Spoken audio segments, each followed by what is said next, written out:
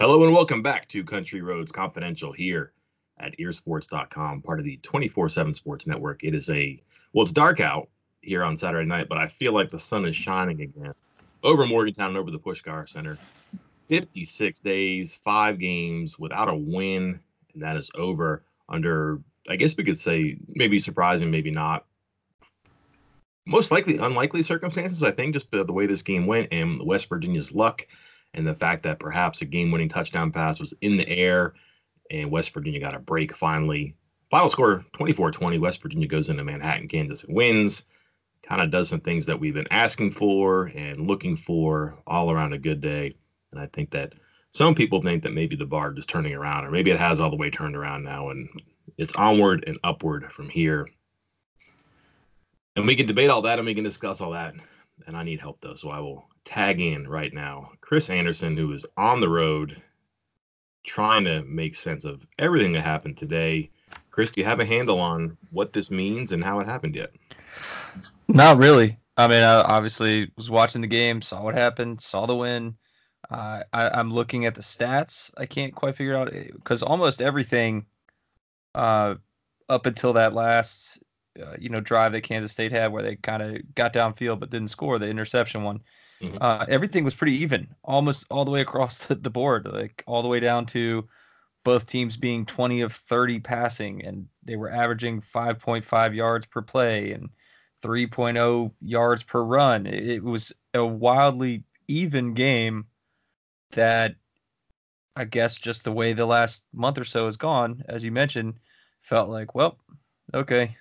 As soon as Thompson threw that one pass up in the air that ended up getting picked, I just assumed there's the touchdown because he threw it, yes, off his back foot, but he threw it with confidence because as we saw when we saw another replay and as Brown noted out after the game, he was open. His receiver put the double move on and he had beaten Hakeem Bailey and was open going in the end zone. But that little bit of pressure caused him to throw off his back foot, which caused him to kind of get a little air under that ball and let Bailey step in front of it and get the pick.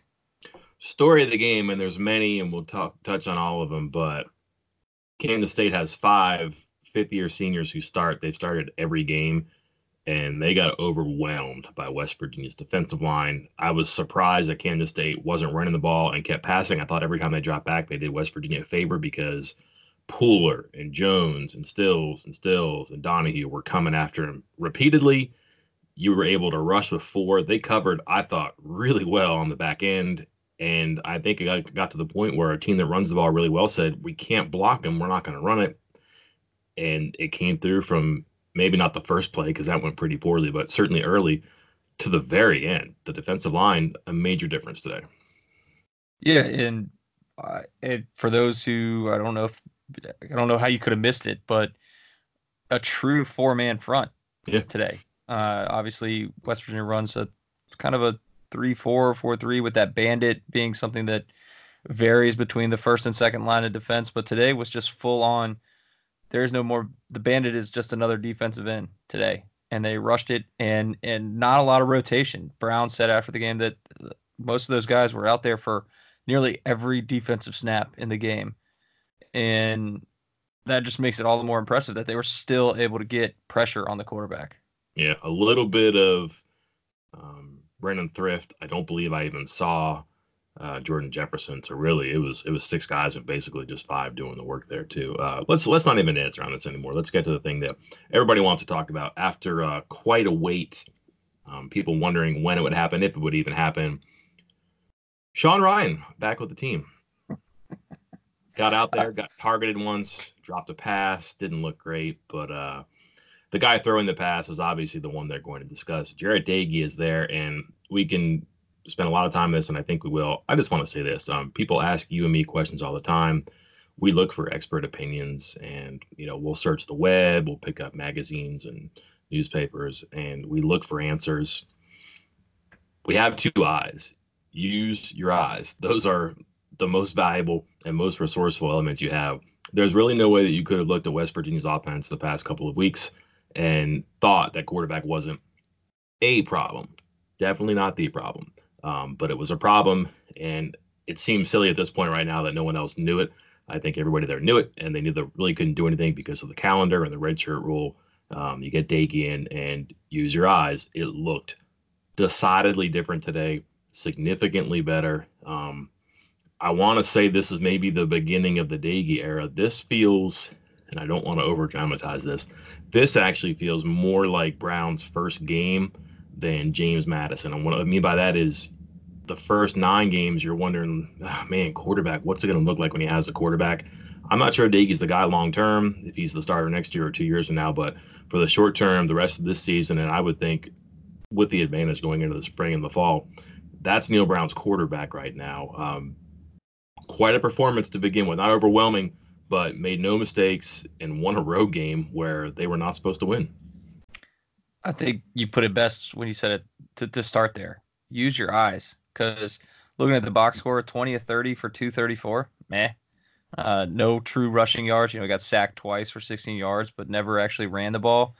But if you actually watched the game, you watched him make these throws. The offense is better. His throws are better. He was making plays that were not going to be made by any other quarterback on this roster.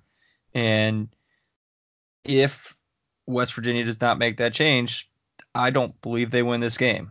I think he made enough plays today, and based off what we've seen from the other quarterbacks on the roster, I'm not sure any of them would have made the same plays. Am I going too far? Am I in the moment? I'm with you 100%, and I think you can probably circle a handful of plays every game where Kendall, for lack of a better phrase, wasted the play. Got caught and got sacked, danced around and missed an opening, didn't trigger when he was supposed to. Just something didn't happen. Maybe he checked out of bounds. Who knows? I can think of one instance today where Daigie did not make the play count. He didn't complete everything, but he threw one ball out of bounds, and it was wise and it was late. Maybe his 28th or 29th pass, but he threw one ball out of bounds. Everything else, complete passes, incomplete passes, he made the throw count. He hung in there, went through his progressions, and came back to his check down. He saw something quick and went there. He waited for a play to develop and went there. He hung in there and took hits. I don't want to build the bronze bust of this guy yet, but there are a number of things I really liked. There was one play that caught my eye, and it's almost imperceptible. It's in the first quarter. It's a second down. It's a third down play, third and a long distance. He rolls right and he breaks the pocket. He dances around. He rolls right, drops back, steps forward, and he throws about a 40-yard pass down the sideline to really nobody. And Esdale is running across the field and catches it, I don't know, a step or two out of bounds. It's a magnificent throw. It's like 40 yards. It's complete, except it's a foot out of bounds maybe. But that just showed me that he's not pocketing anything. He's got that presence and that courage to make something happen. That was after and before he took a number of hits. The ball came out of his hand fast. He was putting it on the money, in between levels of the defense. It just really impressed. And I don't know if it's because we hadn't seen that yet and we're waiting for this, or if he actually is that good. Yeah, and including that last touchdown pass, the game winner to Bryce Wheaton. That was one where, again, the box score says he has no rushing yards, but I tell you, he is mobile. He got open. He got out of the pocket, created that play, extended it, threw it downfield to a wide. I'm still not sure why Bryce Wheaton was wide open, but I don't know. Again, Daigie extended that play. He made it happen, and I'm not sure that would have happened with Kendall. Well, Chris, I got to watch the tape. Oh, boy. Before I can speak. But I have to think on that play that I don't even think he expected to see Wheaton. And then I think he did. And I think he wanted to clear the traffic and maybe not go diagonal and vertical, which is just a really smart play. I mean, he got himself. He knew he had space, and he went there and he threw it. And not only that, but he invited some trouble there. I'm pretty sure he got hit at least on his upper torso there and made that a harder pass than it was. But he didn't bail on it, and he didn't short arm it, and he didn't miss it. And I have to wonder how hard of a catch that was for Wheaton, because he's wide open. That ball can't get there fast enough. And it's a game-winning touchdown, and it's by and large the play of the game too. And Wheaton, one of a number of guys who didn't get a lot of opportunities, but did something with it today. And if you look at their contributions, pretty widespread, and people made it count. Really offensively, not really a weak spot that you can find right now. Today, not overall, but just today. No, I thought the receiving core did well. Campbell, again, stepping up. Still not clear why he wasn't playing more all year long. I know we've discussed this before, but he's seeing his snaps increase, partly or mostly due to injury. lately, and he's really making it pay off. I think you noted that he was lining up in the slot a lot today, Yeah. and was very productive. And just a little, oh, by the way, that you dropped in that VIP article first thing this morning. Should we do it? Should we Obviously, do it? yeah. I mean, we got to share that. That are you? Go ahead. You take the floor here. Yeah, Tell so about Campbell. when the old staff left, they left the waiver U manual in the desk, I guess, and we've seen West Virginia have some success on the waiver eligibility so far with Daggy, most notably, and Sean Ryan. But it does seem that Campbell is going to have a chance. They're going to pursue one from him. I've been told this from a couple of people that they like their chances. Long story short, there's a season 2017. He played 4 games. You're allowed to play 3. If you miss 2 seasons in any combination of a developmental or medical redshirt, you're eligible for a 6th year. He missed 1 by medical, and then he played a little bit in a 4th game before he got injured, but you're over that limit of 3. So I think that's what they're going to try to massage. I'd heard that they were going to do it, and I asked him on Tuesday when I saw him. I said, "What's going on?" And he said, "We don't know yet." And he's kind of hopeful. I think a lot of people are hopeful because, again, this is not to pat ourselves in the back here. We'll do plenty of that here in a minute. Use your eyes. That guy was catching passes and getting open and scoring touchdowns for a team that didn't do a lot of those, getting open, catching passes, or scoring touchdowns with much ease, and he was doing it. So you're not going to complete or continue the 4 catches or 4 touchdowns, 6 catches ratio. But here we are today, 5 catches, 2 touchdowns, 92 yards, and West Virginia's weak spot had been the first quarter, and Kansas State's strength had been red zone defense. They get 2 red zone touchdowns in the first quarter to get this game going. Not an empty contribution from him.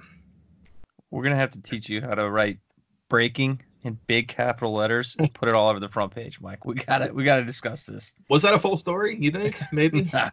We'll get to I don't know. It's notable. It is certainly notable. Let me tout you for a second here, because I was very big in the fresh set where I buried the George Campbell news, not knowing he was going to do this, but did have that in there. And I also said that West Virginia could and should run the ball, and that's how you win a game in the 4th quarter. Some of that came true. That's not how they won the game, but I think ran the ball pretty effectively. But you had mentioned earlier in the week that despite good statistics and just 5 touchdown passes allowed, you could throw on this team. We mentioned 20 for 30, 234, 3 touchdowns. They made some mistakes in the back end and let West Virginia score 3 times on plays that they really needed to have. I think all the touchdowns, if I'm not mistaken, are 3rd down scores. I'll have to go back and check. Definitely 2 are. I'll do that while you answer this question. But what gives there? How did you see this coming, and what were we missing about their secondary? Well, I think so many people, when they look at stats with all these teams all over the place, they're looking at kind of game total averages and ratings for the whole game. And with the way Kansas State plays, how slow they play, how methodical they are, how their time of possession, it limits the number of plays. And so when I was looking at that, because what triggered it was our Kansas State guys asked me about West Virginia's run defense being so horrible. And I thought to myself, yeah. I didn't think West Virginia's run defense is horrible. And sure enough, they are last in the Big 12, or were, in yards allowed per game, and by a fairly large margin. But the thing is, it's because other teams are getting ahead of West Virginia, and because West Virginia's offense wasn't staying on the field. So other teams were getting more plays, they were getting more runs, and the total average was higher. But the per run average, West Virginia was, I think, 3rd or 4th in the league, and had been excellent over the last couple months or last couple of games. And so then I started looking at Kansas State's, and their per play averages actually weren't great. Their run defense total looks solid, but they allowed over 5 yards per run coming into this game. So that, and then the passer rating was not great either. They were one of the lowest in the Big 12. So it's more of a quantity over quality type thing. With breaking news from the play-by-play: all 3 touchdown passes are on 3rd down, including the 3rd and 22 to Wheaton, a 3rd and 13 to Campbell, and a 3rd and 7 to Campbell. So again, plays you had to have, and did it. Another thing we mentioned was red zone. West Virginia's defense, they won. So let's use a good adjective: friendly in the red zone. Not a strength this year. Kansas State is typically one of the more efficient teams in the country, and they make those things work.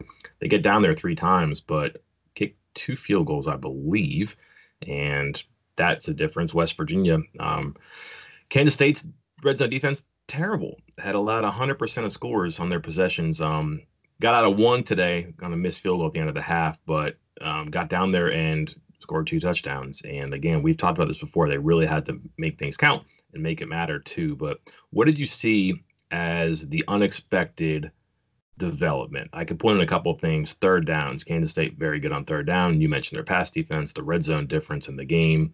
I don't know, Casey Legg drilling a 51-yard field goal, which turned out to be really significant. Is there one thing that you think stands out that was unexpected, they had to have, that maybe they didn't think they would have? Stay refreshed with Taste Salud, the ultimate hydration experience. Dive into the world of agua frescas, designed to elevate your day, boost your energy, stay hydrated, and unwind with Salud's on-the-go stick packets, each with just 1 gram of sugar. Exclusive for our listeners, enjoy a 10% discount on your first order with code TASTE10 at checkout. Visit tastesalud.com for the full selection. Taste the difference with Taste Salud. Cheers to health. Hey, I'm Ryan Reynolds. Recently, I asked Mint Mobile's legal team if big wireless companies are allowed to raise prices due to inflation. They said yes. And then when I asked if raising prices technically violates those onerous 2-year contracts, they said, "What the f*** are you talking about, you insane Hollywood ass?" So to recap, we're cutting the price of Mint Unlimited from $30 a month to just $15 a month. Give it a try at mintmobile.com/switch. $45 up front for 3 months plus taxes and fees. Promo rate for new customers for limited time. Unlimited more than 40 gigabytes per month. Slows full terms at mintmobile.com. I think the way I'm going to go a little bit off the board here with the way the secondary played after Norwood was gone.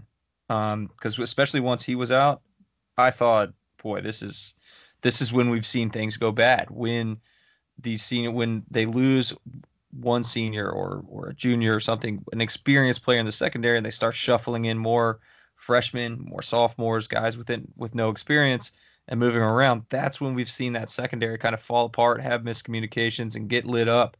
And when Norwood went out, I thought, here we go again. But it didn't happen. There were a couple, but for the most part, they kind of held Thompson in check, made a couple big plays, obviously the big one to end it. And that's probably a good thing, because I don't know if you were listening to Neil Brown in the postgame, but he says it does not look good for Norwood long term. This might have been the last we've seen of him this season. That looked like maybe a clavicle. Yeah, he said, quote, let's see, he didn't return, and I would say early indications are not good for him. So, doesn't sound great. Last week, we closed on something. You asked the question, what do you need to see? And my answer to that question was that they really had to make the other team, I think I said box left-handed, meaning you couldn't let a team ride its strength.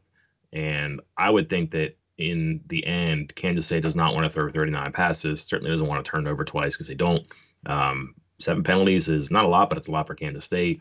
A really big mistake on special teams, which they don't do. That gave West Virginia, I believe, a first down on the drive that ended in a touchdown instead of a missed field goal. So Casey Legg actually hooked one left. The nose guard jumped the center. Yep. Which is illegal. I'm glad they called that, because that happens a lot and they don't call it. West Virginia gets in the end zone, so had to make things count there. But again, I think shut them down running, made them pass. They didn't want to. And I think that's progress for West Virginia. You know, they weren't able to pick on what other teams couldn't do. They weren't able to do what they did well against other teams, whether that was a strength or weakness. This was them. West Virginia is not a great running team. Good today. I think effective is probably a good word. Kansas State's a bad rush defense, and they ran the ball effectively. We mentioned red zone and third down stuff. Those are strengths for Kansas State. West Virginia took advantage. To me, that was progress. I think the big thing is the running game. It's going to say 28 carries for 85 yards. That's 3 yards a carry. Dagey gets sacked twice for 16 yards, so that sacks that average. And then a knee, I think, toward the end of the game. So really, you're talking 25 carries for 103 yards. And that's Brown and McCoy, so none of this 3 or 4 back stuff. No Tony Mathis. So 25 carries, 103 yards. Chris, is this running game actually getting better? You said no last week, just no. And I think they said, whoa, not so fast. Maybe they did block those run plays well on pass plays last week, and they were actually right about this. Can I say not so fast as well? Because I think if I remember correctly, I believe they had 77 yards in the first half rushing. Yeah. And then so another 26. So yeah, in the first half, things looked great. I think they were averaging 5 or 6 yards per carry in the first half. And then in the second half, right up until late in the fourth quarter, they were almost in negative yards, I feel like, before they got a couple chunk plays and still, only averaged a yard or so in the second half per rush in the second half, which causes some concern for me. There were a number of questionable plays and questionable situations that ultimately don't matter right now. But on their do or die drive where they have it and they want to go 4-minute drill and try to run the clock out, they get the ball back. Man, I want to say like 5:35 left, something like that. Let me look at my notes here. 5:35. Brown rushes for 13. Brown rushes for 4. And you're thinking, hey, they got a chance here. It's right about past midfield. It's 2nd and 6. They lose 5 yards. I think they ran like inverted veer because it looks like Doege himself was reading the outside guy and he hands off inside, and it looked like a play that has to go in the trash. A really weird chance or a spot to run a chance play like that. But pick their moments in the first half too. Do you think they're successful through the air with Doege without the run, or do you think that maybe Dage's prowess with the pass helped them out running the ball? Because they have to get this game in the pocket. That's tough. We do need to discuss some of these play calls, some of these draws. First play of the game, new quarterback, let him in. Draw. Yeah, I can't do that. What was it? In the first half, 2nd and 20, call a timeout, waste a timeout, and then run play on 2nd and 20 when you're down. So no, that was in the second half when they were down 6, 20-14, and then you run again. I don't know. It's kind of rough there with some of these draw plays, but what was I going to touch on? I do think that is something else we need to discuss. I think it's going to get kind of pushed to the side because West Virginia won, but this is multiple games in a row now where this team is using second half timeouts because they're not lined up correctly, or having substitution problems, or about to have a delay of game penalty even after, like, say, the clock stopped. That's concerning to me a little bit. I think we're seeing that a couple times a game each of the last 3 or 4 games, and it was something that I was going to lead off with tonight until they won. Like, it was really bugging me because that's, say Kansas State comes down and scores a touchdown, West Virginia has no timeouts to use because they've been using them up on 2nd and 20s in the beginning of the third quarter, and then not even coming out with a good play out of it. So it's something that I'm keeping an eye on going forward, but just pocketing that one for later. What did you think of this? They called one timeout, first quarter maybe, when Doege was changing the play at the line of scrimmage, and then he checked later in the game on one of those 3rd and 6 plays where they ran a replay into a blitz. That's 2 checks. There were a bunch of times where Doege was, fingers to the tongue, drop back in the pocket, step back up to the center, talk to your tackles, get a word out to the receiver. It's a lengthy process. They burned one time out. They got caught close to the clock a couple other times, but basically because they were checking. And we spent some energy this week saying, can you believe this? The offensive coordinator says, we really don't check plays. Is that an addition because of the first 9 games, or is that an addition because of who started the 10th? I have to think because of the first 9 games, because I think it has to be in your arsenal. You have to be able to check. You can't take that away no matter who your quarterback is. And I can't imagine. I mean, obviously, I think we've been discussing having Doege come in for a couple weeks now, but a guy who has yet to really truly play in a game at West Virginia to come in and just have free reign to check things when the guy who has started the first 9 doesn't. So I think it was more of a situation where they said, we gotta give them the freedom to do that, or else we're going to keep getting like that draw play into a 8-man box again for a 6-yard loss. Be curious to see how many times he did or he didn't, and what the success rate was, because it was a clear addition to me. I think it's probably a combination. I think you're right that at some point, I would think not because we asked about it or we talked about it, that they realized this is not nearly as much flexibility as we need. Our quarterback has to have more latitude. He's there. He understands the defense. We got to give him something. And maybe Daggy just knows us a little bit better. Maybe he did a lot of this stuff, this no huddle call the play stuff in Bowling Green. And so maybe it's a little bit more mobile for him, but that's probably an addition there. I have on that real quick. Sorry. Go ahead. On Daggy and his knowledge of this and their comfort level with him. I wanted to bring up something that Neal Brown brought up after the game, and it kind of touches on how, for our VIP members who found out earlier in the week from Mike that Daggy was the likely starter. Literally in a coffee house in Pittsburgh with Justin Jackson and William Dean from the Dominion Post. We were drinking dirty chais and hot chocolates, the glamour life before the basketball game, and my phone buzzed a couple times, and they said, here's the deal. And long story short, I don't want to steal your thunder here, so I'll get it out of the way really quickly. No, go. They changed our practice routine a little bit last week. Instead of having whatever it is, 90-10, 80-20, maybe it's in between. Instead of having that, they went pretty close to 50-50, but it was pretty clear that Kendall was a starter still last week. So I don't know what the deal would be, 65-35, 60-40, something like that. Whatever the numbers are, but it wasn't clearly one with a little bit to the other. It was a slight edge to one over the other. And a lot of people perked up and said, that's strange. So Daggy's time is obviously coming. Lo and behold, he gets in. No proclamation Sunday, Monday, Tuesday, but those adjusted reps, 65-35, 60-40, whatever. Kendall was in the backseat to Daggy, and Daggy was the one getting the new quote-unquote QB1 reps, whatever that number is. And that was pretty much a Tuesday, Wednesday thing into their Thursday practice. And people got in that plane Friday saying, we got a new quarterback. Folks, he's doing it again. He's listening in beforehand, saying he doesn't know. That's it. That's exactly what Neal Brown said. He said 2 weeks ago that it was 60-40 Kendall. 60-40 Kendall for the Texas Tech game. And then on Tuesday, the same day as his press conference, when he said they had a plan, they flipped it and had Daggy go 60-40, and that they felt comfortable with how Daggy handled the first team offense and how they did, and they decided to make the change. He didn't say which day that they made that decision to officially flip to Daggy over Kendall, but he did have the conversation with Kendall beforehand, because he talked about, obviously Kendall was disappointed and then wanted to reiterate that, hey, Kendall was not the reason we were losing. So that was what Brown said after the game.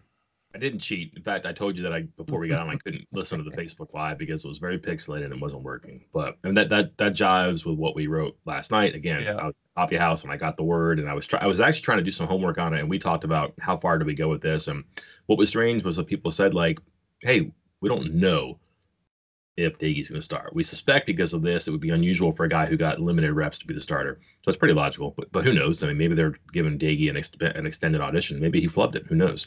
But I really wonder. I don't think you can ask Kendall to go on the plane without knowing, especially when it's pretty clear in the practice reps what the deal is. So I think they had to tell him. But I don't think there was a stand in front of the locker room moment before I heard.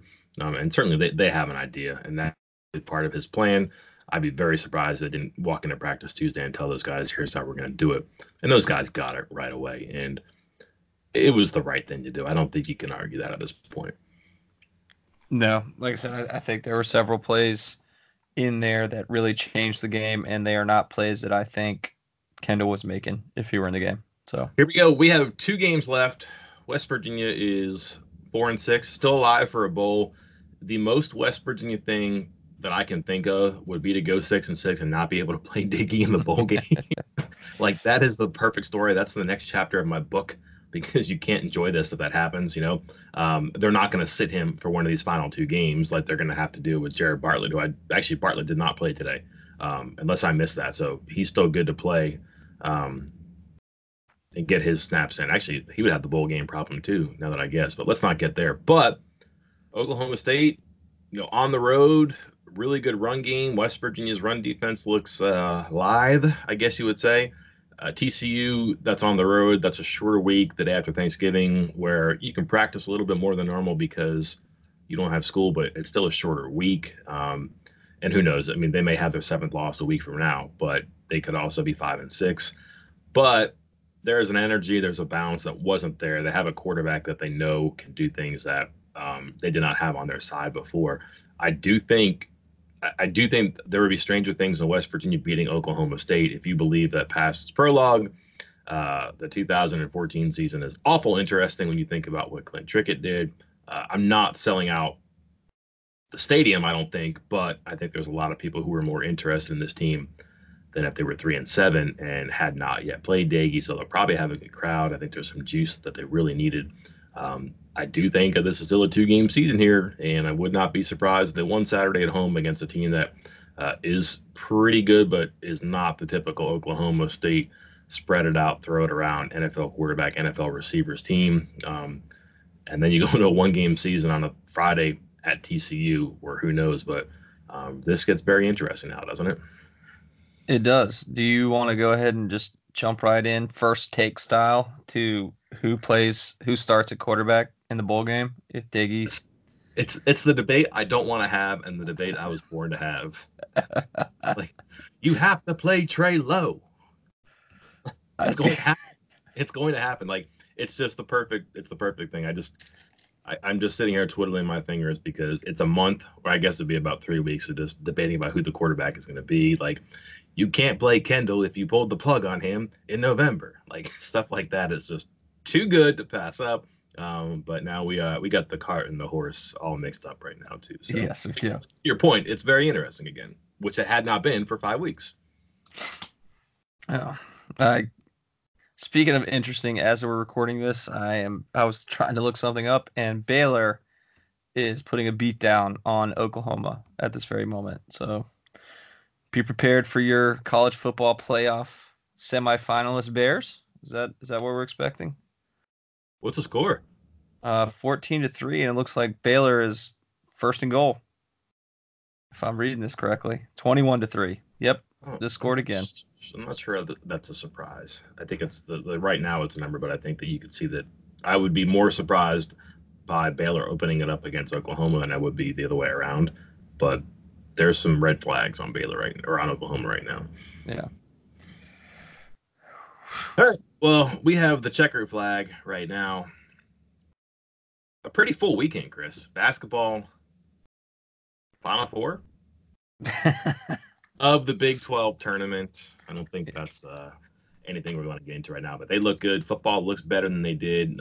It's fun when these two teams are playing well in November. I'm not sure they're playing well, but they're playing better. Certainly basketball's fine, but football jumped back in the deep end of the pool today. Cannonball. Everybody's splashing around, having fun again. It's supposed to be this way, right?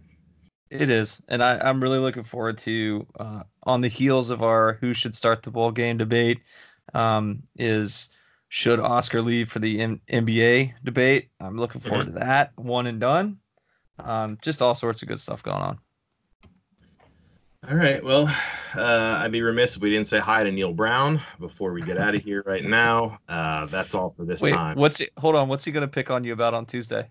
I didn't do anything wrong this week. He cracked the whip, and I got in line, and I said only nice things. And boy, he certainly cashed some capital this week. So I owe him a couple strudels and a tall macchiato at our breakfast club meeting, the fan club on Monday morning, I guess. So I'll check back with details when we catch up on Wednesday. How's that sound? Sounds good. As I was saying, that's all for this time. We'll see you next time. I am Mike Casaza. And I'm Chris Anderson. And this was our best episode. We'll see you next time.